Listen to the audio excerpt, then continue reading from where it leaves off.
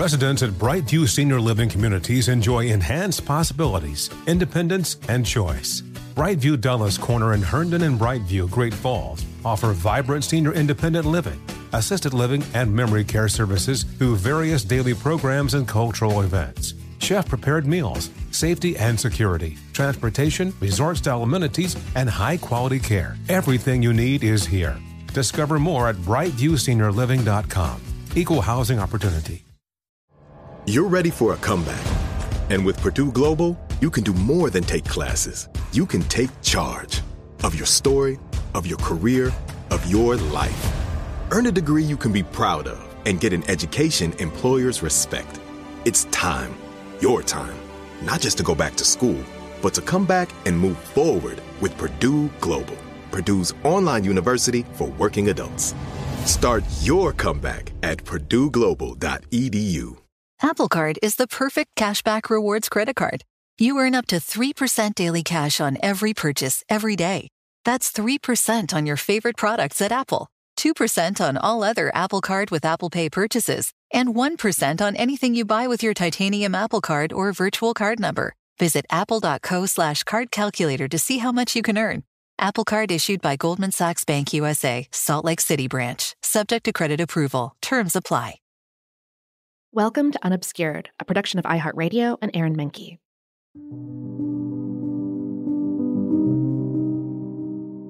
Daniel was sitting pretty. He was in South Manchester, Connecticut, in the well-appointed home of Ward Cheney. All the little comforts around them were the benefits of the family's growing fortune from silk manufacturing. They'd patented a new machine for rolling silk just 5 years before, and now it was the money that was rolling right into their pockets. In August of 1852, the comforts Ward Cheney afforded because of the new machines would become set dressings for the turning point in Daniel Hume's career as a medium. Like other movers and shakers who invited their friends to private seances in their parlors, Ward brought a small group to his home to sit with Daniel. The Scottish teen didn't let them down. They started around a typical seance table, with the dust floating in the dim light that trickled in through the windows. The spirits started with Daniel's body. He fell into a shuddering trance.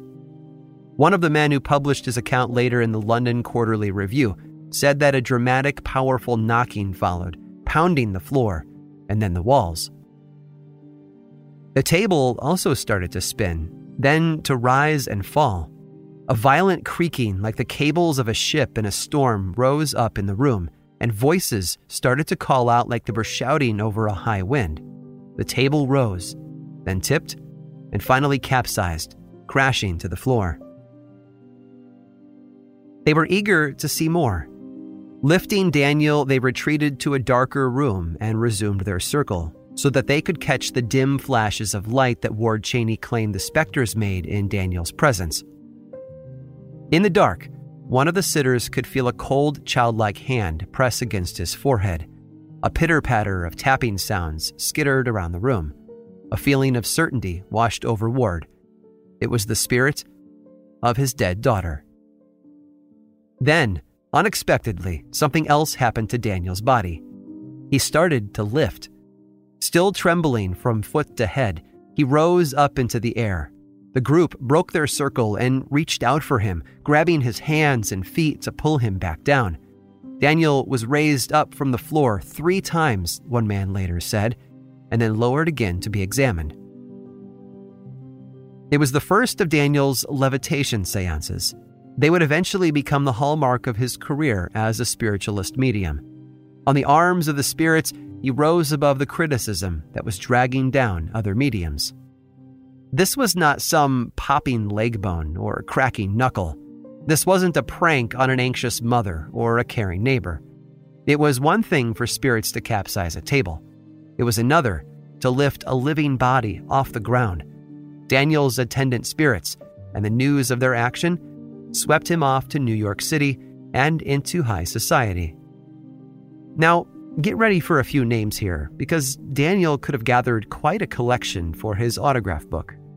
William Cullen Bryant hosted him on New York's Fifth Avenue. Bryant's friends strode through the doorway, and not just Horace Greeley, who was already there, but other intellectual lights of the nation. men like the writer James Fenimore Cooper and historian George Bancroft. In fact, Bancroft was so impressed, he was the one to next host a seance with Daniel. And he wasn't a newly rich silk merchant or even a well-known poet. No, Bancroft had been Secretary of the Navy for President James Polk, then the Secretary of War, all before establishing the U.S. Naval Academy in 1845.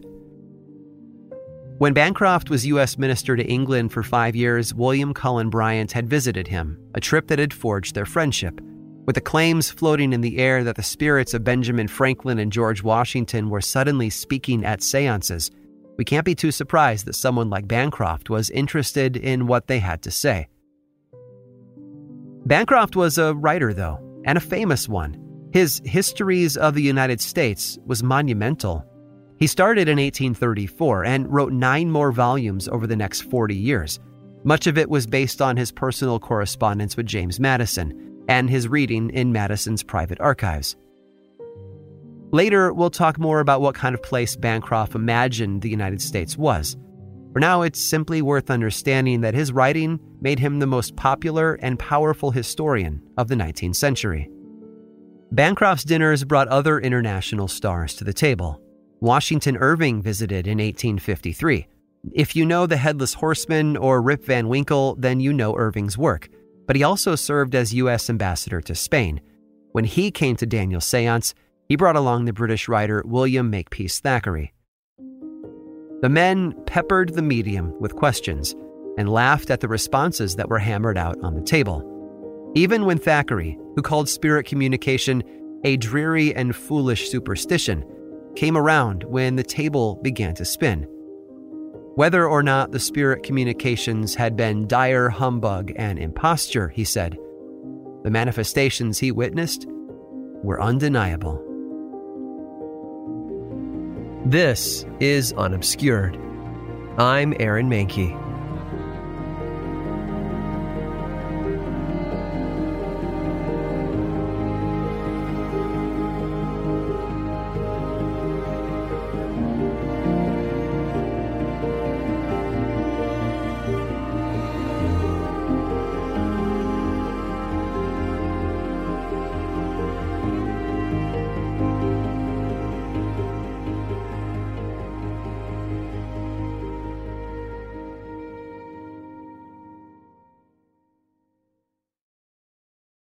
When Emma landed in New York, she got a very different view of the city, and the city took a different view of her. Emma's first impression of New York was its ceaseless hurry and rush. She had lived in London and Paris, but there was something about New York's energy that impressed her. But when the theater where she was engaged to perform opened, she started her new career on an unpromising note.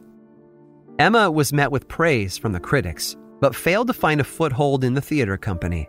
She would later say that the theater manager who hired her had expectations about their relationship that Emma rejected. We can only guess what he might have demanded from the actress, especially when we consider that one of her English friends was so angry when he heard about it all that he threatened to thrash the unsavory man. When she didn't bow to her manager's wishes, Emma was given smaller and smaller parts to play, until she was completely sidelined. And even though her reviews by the critics were, as she said, warm and complimentary, an actress wasn't likely to win respectable friends outside the theater. Here's historian Anne Braude. Remember that the theater was not a morally neutral environment. Women of the theater were considered to be public women. They were considered to be women of the night, and not necessarily women of the moral caliber that one would meet at one's church or want one's son to marry. Women were considered to be appropriate to the private sphere, to the sphere of the home, of the protections of domesticity. And being public, a public woman, was often another word for a prostitute. That is, there was a moral equivalence between a woman being in public rather than private and selling her body. Unwilling to fully embrace this identity, Emma found herself facing obscurity in a city she didn't know or understand. Left with idle hands, she went looking for amusement and opportunities. Actresses weren't the only professional performing women in the city, so Emma decided to see what else New York had in store, and she began by investigating American spiritualism and sending her reports home to her curious London friends. Even though she dismissed seances as foolish behavior, Emma was nervous. So nervous, in fact, that when she went to her first seance, she got spooked. It seems that as the people around the table were questioning the spirit about the Bible and theology, the answers they received back were so irreverent and blasphemous that Emma bolted from the room before it was even over. She rushed down the stairs, out into the street, and back to her boarding house, thoroughly indignant and disgusted. It would take some time before the shock wore off, and it would take the coaxing of one of her theater friends to get her back to another seance. When the pair finally went together, Emma had an entirely different experience. She climbed the stairs of a boarding house, determined to sit through the whole seance this time, and also to collect a full collection of flaws that she might use to write a crushing article about spiritualism. But her angry thoughts were interrupted when the door was pushed open, and in walked a woman named Ada Foy. Ada was courteous and welcoming, and sat down with Emma and her friend at a simple table. Before the seance had even begun, though, a pounding broke the silence, as if something was slamming into the bottom of the table. Even Ada seemed surprised, and looked into Emma's face with wonder. She had come prepared to invite the spirits, but never had they attended her with so much force. In fact, she claimed that her powers as a medium weren't nearly strong enough for something like this. It would take someone more attuned to the spirits, someone who was a great medium, someone, apparently, like Emma. Ada pushed a card into Emma's hand that was covered with the letters of the alphabet, followed by a pencil. She told Emma to point to the letters and wait for the knocking sounds to tell her which ones to copy down. But Emma wasn't ready to play along. When the knocking sounds began again, Emma didn't write. Instead, she jumped to her feet, knocking the table over. She was certain that there was some kind of electric device hidden under it that was responsible. Instead, it was her certainties that were overturned. She would later say that she stood baffled and aghast as the knockings thundered beneath her feet. After that, they then left the floor, hammering up the walls around the room, and even on the very chair she sat in. That's when Ada looked at her and said, "The spirits have a mighty work to perform through you." And then she bent over, picked the pencil off the floor, and put it back in Emma's hand.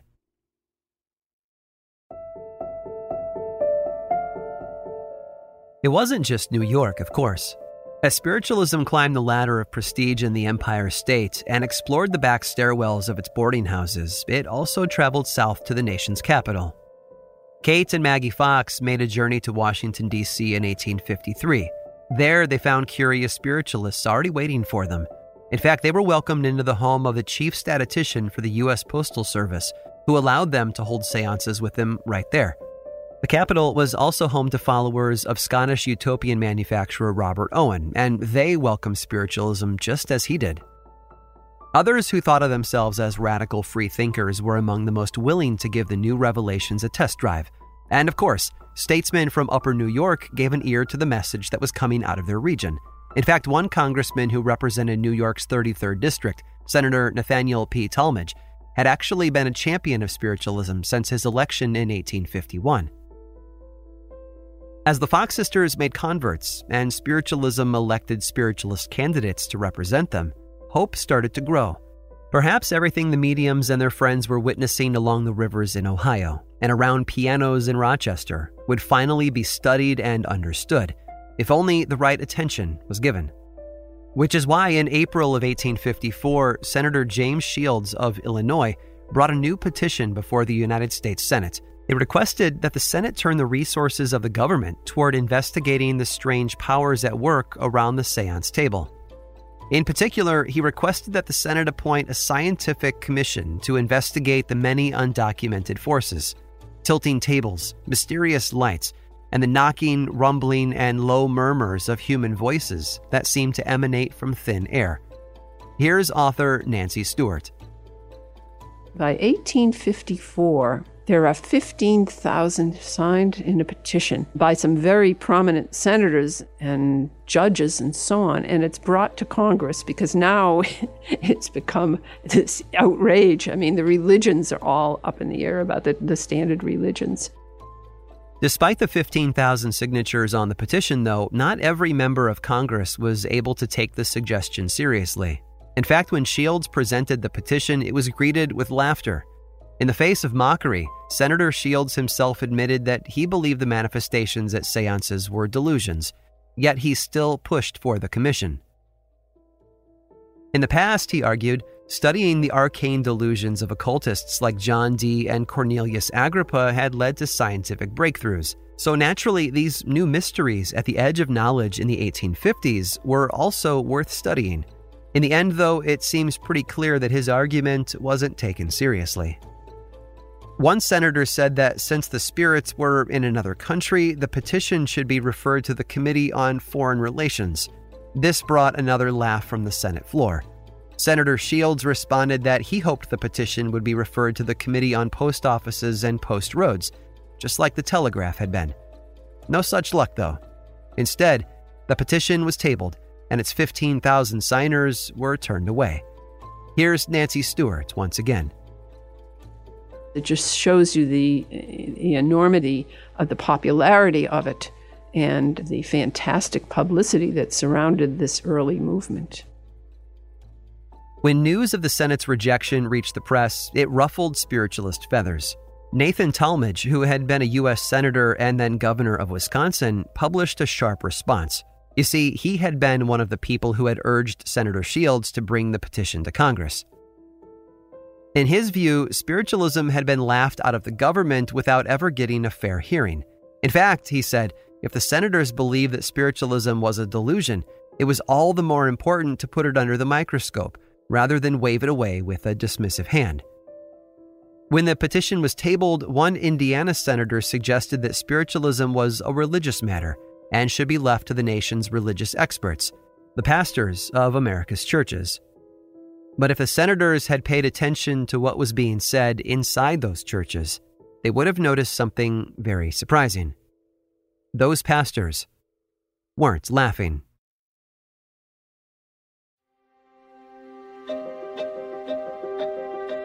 They were the nemesis of the pulpit. That was Oliver Wendell Holmes' assessment of it all. With the snap of a knee joint, he wrote, Kate and Maggie Fox had started a spiritual earthquake that ended with, and I quote, such a crack of old beliefs that the roar of it is heard in all the ministers' studies in Christendom. When he was writing his article to defend spiritualism, Nathaniel Talmadge estimated that support for spiritualism was much stronger than the 15,000 who had signed the petition. In fact, he guessed that in 1854, there were over 2 million spiritualists in the United States. Eliab Capron, the radical Quaker who had been the Fox sisters' first manager, included the same guess in his book the next year. Later on, Cora would write that spiritualists would claim no definite number.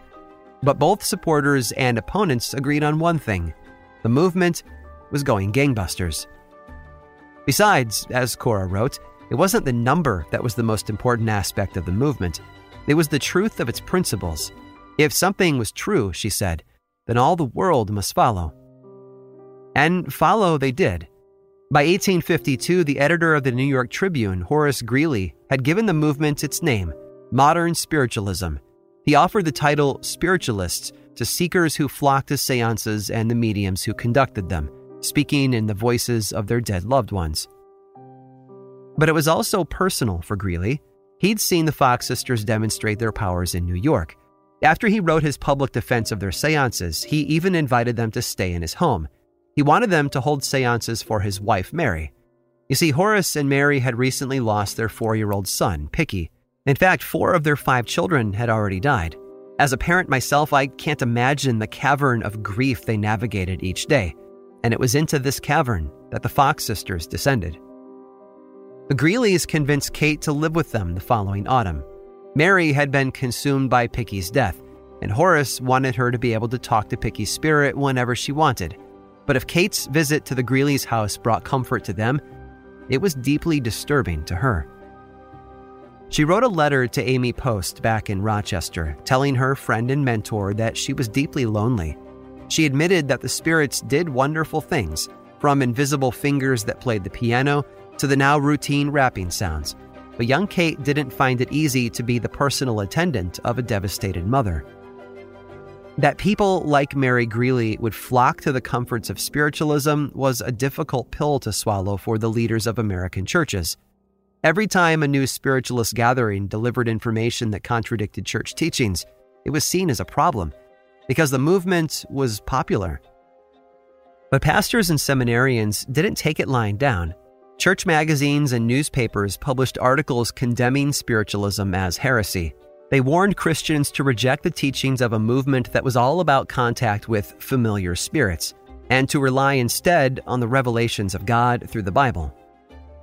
Throughout the 1850s, ministers published books with titles like The Infidelity of the Times as Connected with Rappings and Mesmerism, or Ancient Sorcery as Revived in Modern Spiritualism, and Spiritualism, a Satanic Delusion and a Sign of the Times. You get the point, I'm sure.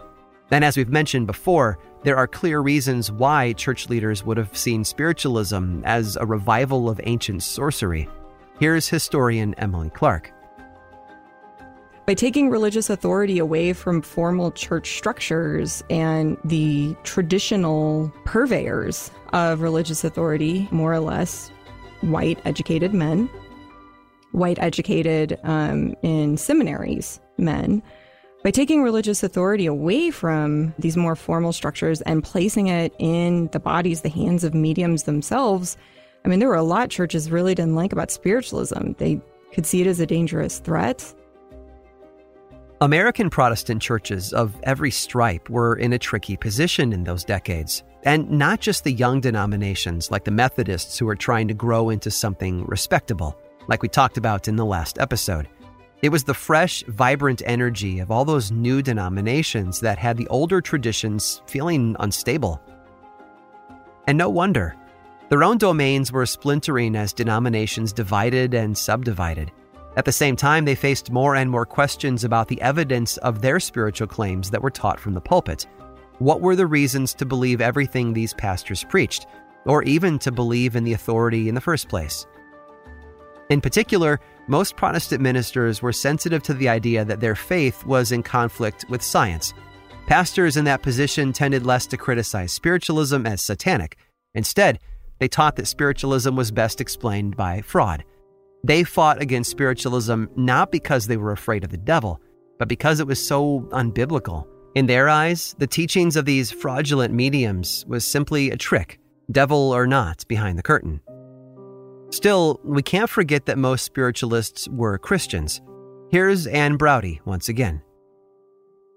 Christians are taught in many contexts that they should try to communicate with benevolent spirits who are looking after them, who are looking down from heaven to lead them in positive directions. Whether their formal theological doctrines of their religions teach that or not, popular culture teaches that. So the ideas of spiritualism should not be so foreign to Christians. And in many cases, they're not. In many cases, people who are church members, even members of other religions, are also participating in communication with spirits, even though it formally contradicts the doctrines of their faith. For Christians who long believed that their dead loved ones were looking down on them from heaven, the rituals of spiritualism could be taken at face value. We saw this in Sojourner Truth's reliance on both her dead father's voice and the guiding voice of God. And there's the story of Cora's teacher, Mary, in Wisconsin. The message was simple, though. If the voices of the spirits urged Christians to follow God and read the Bible, then who could say that spiritualism was wrong?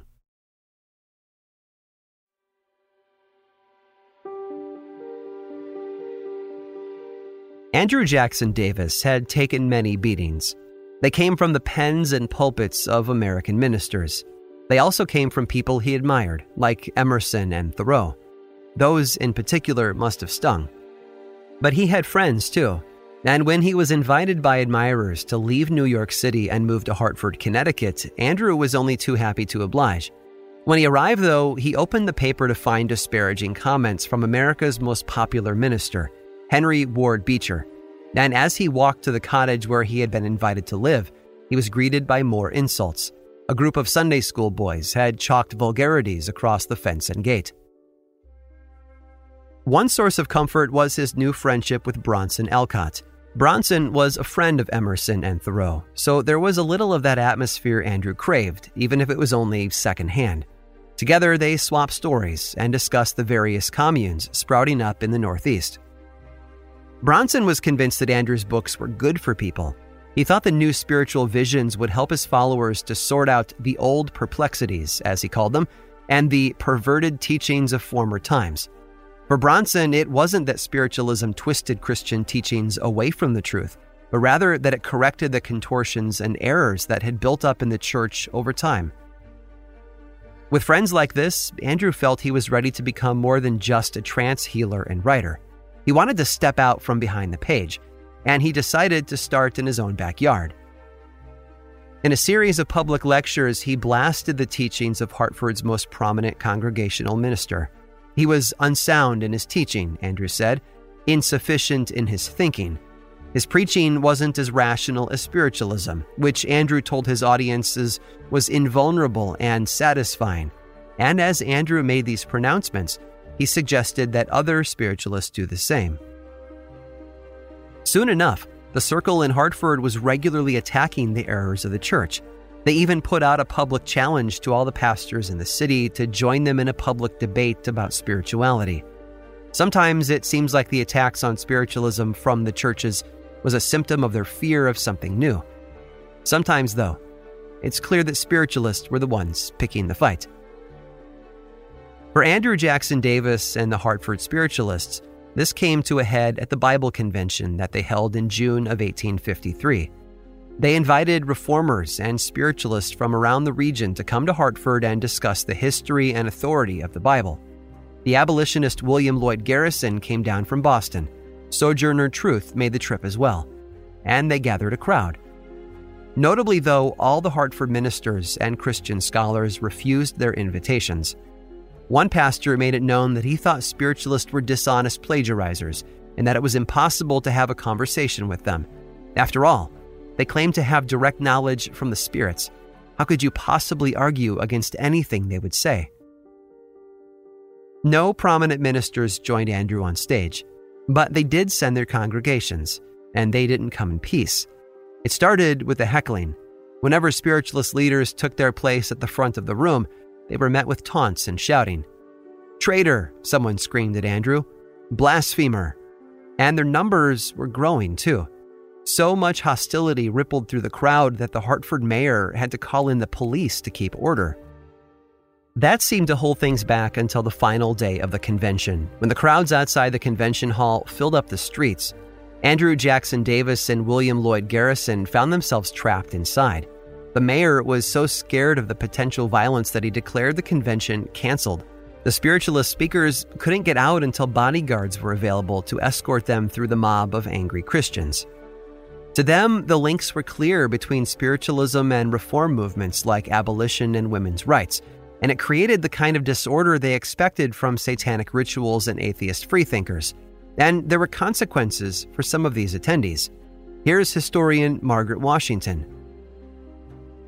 William Lloyd Garrison's brother-in-law, as a matter of fact, for supporting it, lost the new job that he had and ultimately had to leave and take his whole family to Kansas. They were so ostracized. But that was a big deal, that Hartford Convention, because they were challenging the Bible.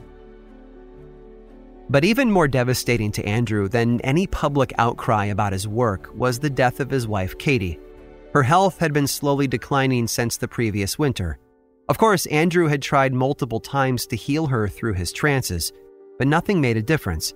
He even called upon the spirit of the ancient physician Galen, but that failed too. When William Lloyd Garrison stayed with them during the Bible convention, he saw Katie's pallid features and began to wonder how sick she really was. After the scare of the convention, Andrew and Katie moved to the Massachusetts coast. hoping the sea air would be a better therapy than the winds blowing off the spirit world. But she continued to get worse. Finally, her crushing symptoms forced Andrew to agree to bring Katie to a doctor. But by then, it was too late. Katie died a short while later, in November of 1853.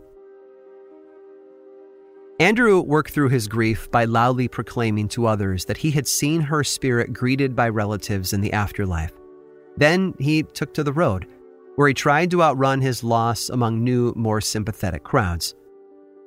The power of Andrew's trances had failed to heal his wife, but he was still convinced it could remake the nation. Despite the fury he had faced, he held on to hope in something that others felt was out of reach: harmony.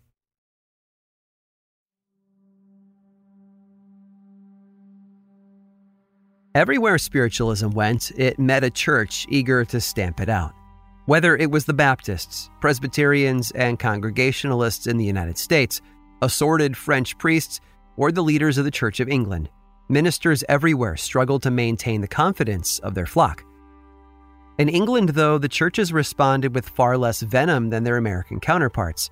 Maybe that's because the British press was so quick to stab at the first American mediums, and it probably helped that there were leaders in the English church who were actually curious. It seemed that they were as tempted by the news from spiritualist meetings as their congregations were. By 1855, 3 years after Maria Hayden had reached England with spiritualism, the Yorkshire Spiritual Telegraph reported that ministers of the Church of England were counted among their spirit circles. And, they said, there were ministers from every other church as well. For some Britons, contact with the spirit world didn't threaten their beliefs. Instead, seance after seance, trance after trance, they found that spiritualism renewed their Christian faith. The tapping sounds and messages from beyond represented the proof of the afterlife that they had always wanted. Roman Catholic Christians had the same feeling at first. There were even a few priests who wondered if they had discovered a link with souls in purgatory. One priest in Paris even published a pamphlet declaring that this was a sign that the age of miracles hadn't ended. With that in mind, the Archbishop of Paris gave him permission to try out some experiments, and he got some results. Spirits spoke to him through tapping and knocking. Tables spun at his request, and this kept happening even after he poured holy water on the table or laid a crucifix on it and said the name of Christ. To him, this was a clear sign that whatever forces were answering in seances, they weren't demons, as some priests feared. Spiritualism was popular in Italy, too. It popped up in Venice, Milan, and Turin, but Italian priests believed it was a toxic stew of blasphemies and absurdities. A few years later, Pope Pius IX weighed in, writing a letter about the abuses of mesmerism. His memorandum was circulated to the bishops and inquisitors all over the papal states. Spiritualism was to be crushed. That was the official stance of the church. It didn't stop adventurous mediums from visiting Italy, though, especially if they had friends in high places. Our favorite traveler, Daniel Hume, held seances in Florence, Naples, and Rome during the 1850s, slipping through with his network of high-profile supporters. A group of prominent citizens in Turin organized their own spirit circle in 1856, which included members of the Savoy nobility and even the vice president of their parliament, but under pressure from the Catholic Church, that group didn't last more than 2 years. In Spain, the response was even more dramatic. There, the Bishop of Barcelona called on the military to help. He had heard that a Spanish bookseller ordered a shipment of spiritualist books from France, and they were arriving on a French steamship called the El Monarca. They whispered that the captain was a known smuggler who had used compartments in the ship to transport government fugitives and forbidden literature. From the bishop's point of view, El Monarca might as well have shipped the books direct from the fires of hell. When the ship landed, soldiers marched aboard and tore it apart. They carted the books into the city square and threw them into a bonfire. The drifting spiral of smoke was all the levitation the bishop wanted. But there were some who claimed that, just like the mob in Hartford, the book burning had the opposite effect. When Barcelona citizens realized what was happening, a crowd gathered. First, there were just murmurs, but then someone shouted, "Down with the Inquisition!" Soon, the boldest people in the crowd rushed toward the flames and snatched burning fragments of paper. The Declaration of Forbidden Knowledge ended up drawing curious citizens, like moths to a flame. An underground network of spiritualist societies had formed, and it was spreading.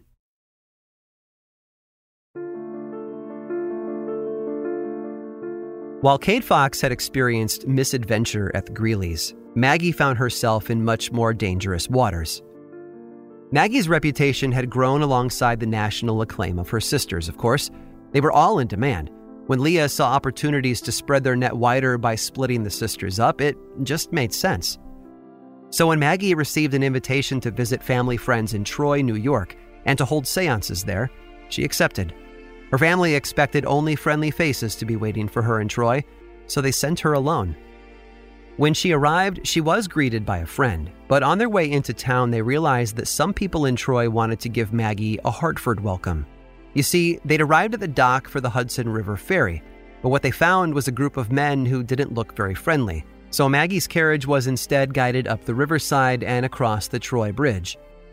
When the carriage turned to take the road, though, the men followed at a distance. That's when they went from sinister to downright threatening. Fortunately, Maggie's friends were quick enough to avoid the bridge, opting to drive on to an even farther crossing, but the group of men kept up. Their plan, whatever it had been, had failed, and now they were angry. They closed in on Maggie's carriage just as she and her friend neared the house where she would be staying. The final stretch must have been a mad dash, too, but Maggie was able to rush inside and bolt the door before the mob reached her. Frustrated again, they surrounded the house and tried to break down the door. When that failed, they sent rocks crashing through the windows. After that, gunfire began, and the whole family had to cower out of sight until dark. Under the cover of darkness, the family rushed a panic telegram to the Fox family, telling them that Maggie was in danger. Assassins had laid a plot to destroy her, it said, and they were back the next morning. Again, they tried to break into the house, but failed. Over the next few days, Maggie stayed bunkered in the house, while threatening men were almost always seen nearby. When Leah received the message, she rushed to catch the next train to Troy. She arrived to find the house where Maggie was staying besieged by a crowd. In disguise and surrounded by friends, Leah was able to make it through the blockade, but only when one of those friends brandished a pistol to clear the path. On their way through, they overheard the charges. The group was certain that the girls were practicing witchcraft. Just like so many other times and places, it was an accusation that worked like a charm. The men were determined that no witchcraft would come into their town, and they decided to oppose it with violence. Once she was inside, Leah found Maggie so overcome by fear that she was sobbing on the floor and vomiting. That night, Leah was able to spirit Maggie away in the dark, leaving Troy to return to Rochester. Maggie escaped that crowd, but she couldn't escape the sense of fear that now clung to her. In the aftermath, her family decided that she should leave the state with her mother so that she could have time to recover in new surroundings. In search of a place where Maggie would be surrounded by friends, they took up an invitation from the spiritualist community in Philadelphia. When Maggie arrived there, she was still shaken. Barely 20 years old, she'd been traveling and giving seances for years under the direction of her older sister, but she was ready to turn a page in her story, to start a whole new chapter. What she found in the city wasn't quite what she expected, but it would also be a pivotal moment in her life, because it was when she arrived in Philadelphia that Maggie would meet Elisha Kent Kane. Maggie had barely begun her sittings as a medium when an energetic and intense man arrived and asked for a private seance. It started the ordinary way. Elisha introduced himself and said he was hoping to speak with the spirit of his brother who had recently died. Maggie agreed, offering Elisha spirit contact through the knocking sounds, and then he retreated. It was a session just like most others and entirely forgettable. That is, until Elisha came back the next morning. This time when he walked into the room, he stared at her for so long that she started to get uncomfortable. Then, looking down at her from his full height, he said, "This is no life for you." Whatever the man meant by that, it didn't stop him from sitting down for another seance. Not that day, or the next. In fact, Elisha started coming to Maggie's seances every day. He brought friends and relatives.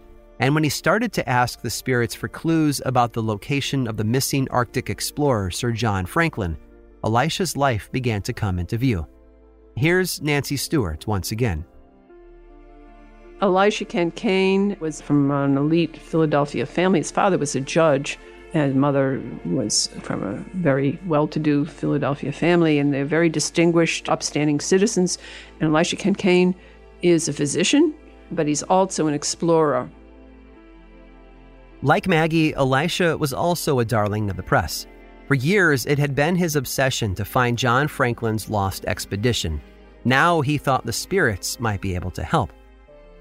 But it quickly became clear that he had a new obsession when his daily visits to Maggie's seances became several visits each day.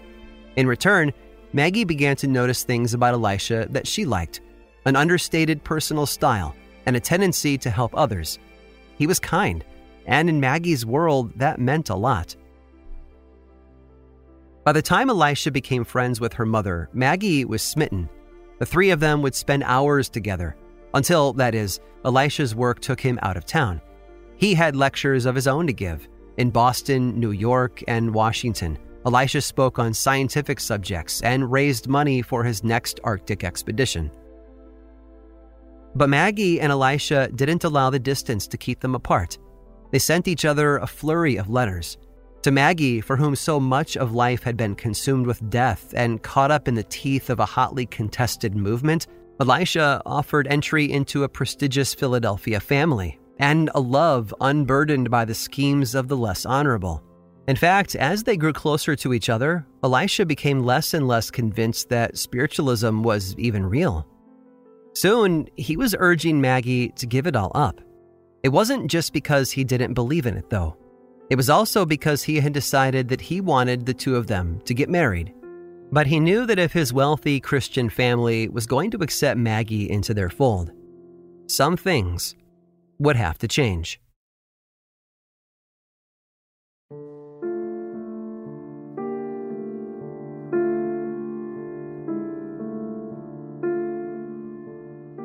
Things began to blow up. Maggie was under pressure to throw away the life her family had created in spiritualism. Leah was furious that her sister might shatter everything they've built for a potential future with Elisha. So the Fox family started to interfere with their relationship. Once Maggie was back on the road, traveling from city to city to give seances, she was more desperate than ever to make every day with Elisha count. They constantly worked to make their paths cross. Once, when Elisha arrived in New York to find that Maggie was in the city, he rushed to the house where she was staying, but it was Kate and Mrs. Fox who met him at the door. They told him that he was misinformed. Maggie wasn't there.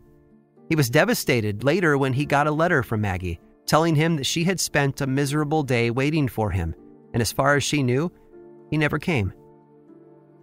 For years, Maggie had followed Leah from town to town and show to show.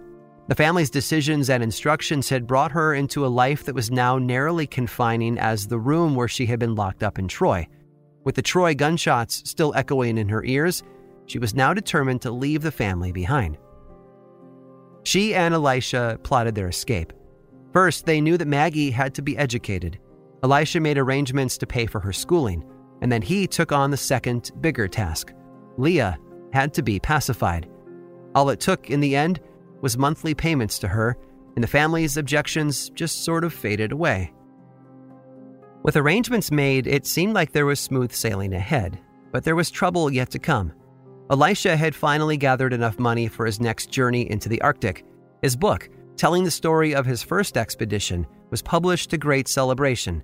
People with deep pockets had lined up to invest in his new ship and all the supplies that he would need to brave the ice again. As with all journeys into the north, there was a chance he wouldn't return. When he set out, he left Maggie with a pile of gifts. They were hints of the upper-class life she could look forward to, from lace undersleeves and handkerchiefs to the central gift that came with Elisha's promise, a diamond ring set in black enamel. So Maggie stayed the course. She lived with Elisha's friends, studied hard, and agreed to hold no more seances. Meanwhile, Elisha's course had already begun. He wound his way north at the end of the year as things got colder, until one day they discovered the ship was locked in ice. He found himself trapped on the northwest coast of Greenland. Days stretched into months. Elisha's crew was starving. He sent out scouting parties over the ice, but they froze. Little by little, his men were dying. And they began to see strange things in the drifting snow. Glowing hands floated over the ship. One night, as the men looked out over the frozen cove, they saw a shadow flicker in the dark. When they moved out to investigate, they found nothing, not even a footprint. Elisha tried to chase away their fears, but there was no reasoning with the crew. They believed that they had seen a wraith. Trapped among the grinding ice, Elisha felt his hope begin to dwindle. He knew that if he was ever going to lay his eyes on Maggie again, something miraculous would need to happen. But his time, it seems, was running out. That's it for this week's episode of Unobscured. Stick around after this short sponsor break for a preview of what's in store for next week. Witness the dawning of a new era in automotive luxury with a reveal unlike any other as Infiniti presents a new chapter in luxury, the premiere of the all-new 2025 Infiniti QX80. Join us March 20th live from the Edge at Hudson Yards in New York City, featuring an unforgettable performance by Grammy and Academy Award-winning singer, songwriter, and composer, Jon Batiste. The all-new Infiniti QX80 is unlike any luxury SUV you've ever seen. Smart enough to anticipate your needs, even before you do. Every line, curve, and detail was thoughtfully crafted, so everything for every passenger feels just right. Don't miss it. Mark your calendars and be the first to see it March 20th at 7 p.m. Eastern, only on iHeartRadio's YouTube channel. Save the date at new-QX80.com. 2025 QX80 coming this summer. Apple Card is the perfect cashback rewards credit card. You earn up to 3% daily cash on every purchase every day. That's 3% on your favorite products at Apple, 2% on all other Apple Card with Apple Pay purchases, and 1% on anything you buy with your titanium Apple Card or virtual card number. Visit apple.co/card calculator to see how much you can earn. Apple Card issued by Goldman Sachs Bank USA, Salt Lake City branch. Subject to credit approval. Terms apply. Residents at Brightview Senior Living Communities enjoy enhanced possibilities, independence, and choice. Brightview Dulles Corner in Herndon and Brightview, Great Falls, offer vibrant senior independent living, assisted living, and memory care services through various daily programs and cultural events. Chef-prepared meals, safety and security, transportation, resort-style amenities, and high-quality care. Everything you need is here. Discover more at brightviewseniorliving.com. Equal housing opportunity. Next time on Unobscured. They had hoped the warmer climate might save him, but the journey to Havana turned out to be more deadly than his trip to the Arctic. After he suffered a stroke at sea, it seemed the only thing Elisha's family had truly managed to shield him from was Maggie's loving words. One of the last things he ever wrote was utterly gut-wrenching. It was an urgent plea for his wife to write him something, anything. A second stroke sent him on his final journey. He passed away on February 15th of 1857. His body was taken to New Orleans on a steamship, then up the Mississippi and Ohio rivers to Cincinnati, where his coffin was loaded onto a touring train. It made stops in Columbus, Baltimore, and beyond as it headed east. An American hero and a son of science, his corpse was honored just as his exploits had been. Elisha Kane's scientific career was put to rest along with his remains, although the tide of American science and conquest rolled on. To honor his memory and his wishes, a grief-stricken Maggie was baptized into the Roman Catholic Church that August, and she swore that she would never hold another seance again.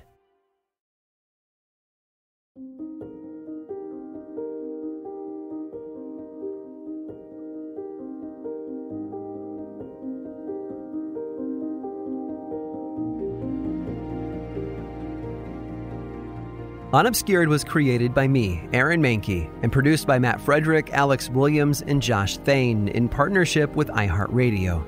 Research and writing for this season is all the work of my right-hand man, Carl Nellis, and the brilliant Chad Lawson composed the brand new soundtrack. Learn more about our contributing historians, source material, and links to our other shows over at historyunobscured.com. And until next time, thanks for listening.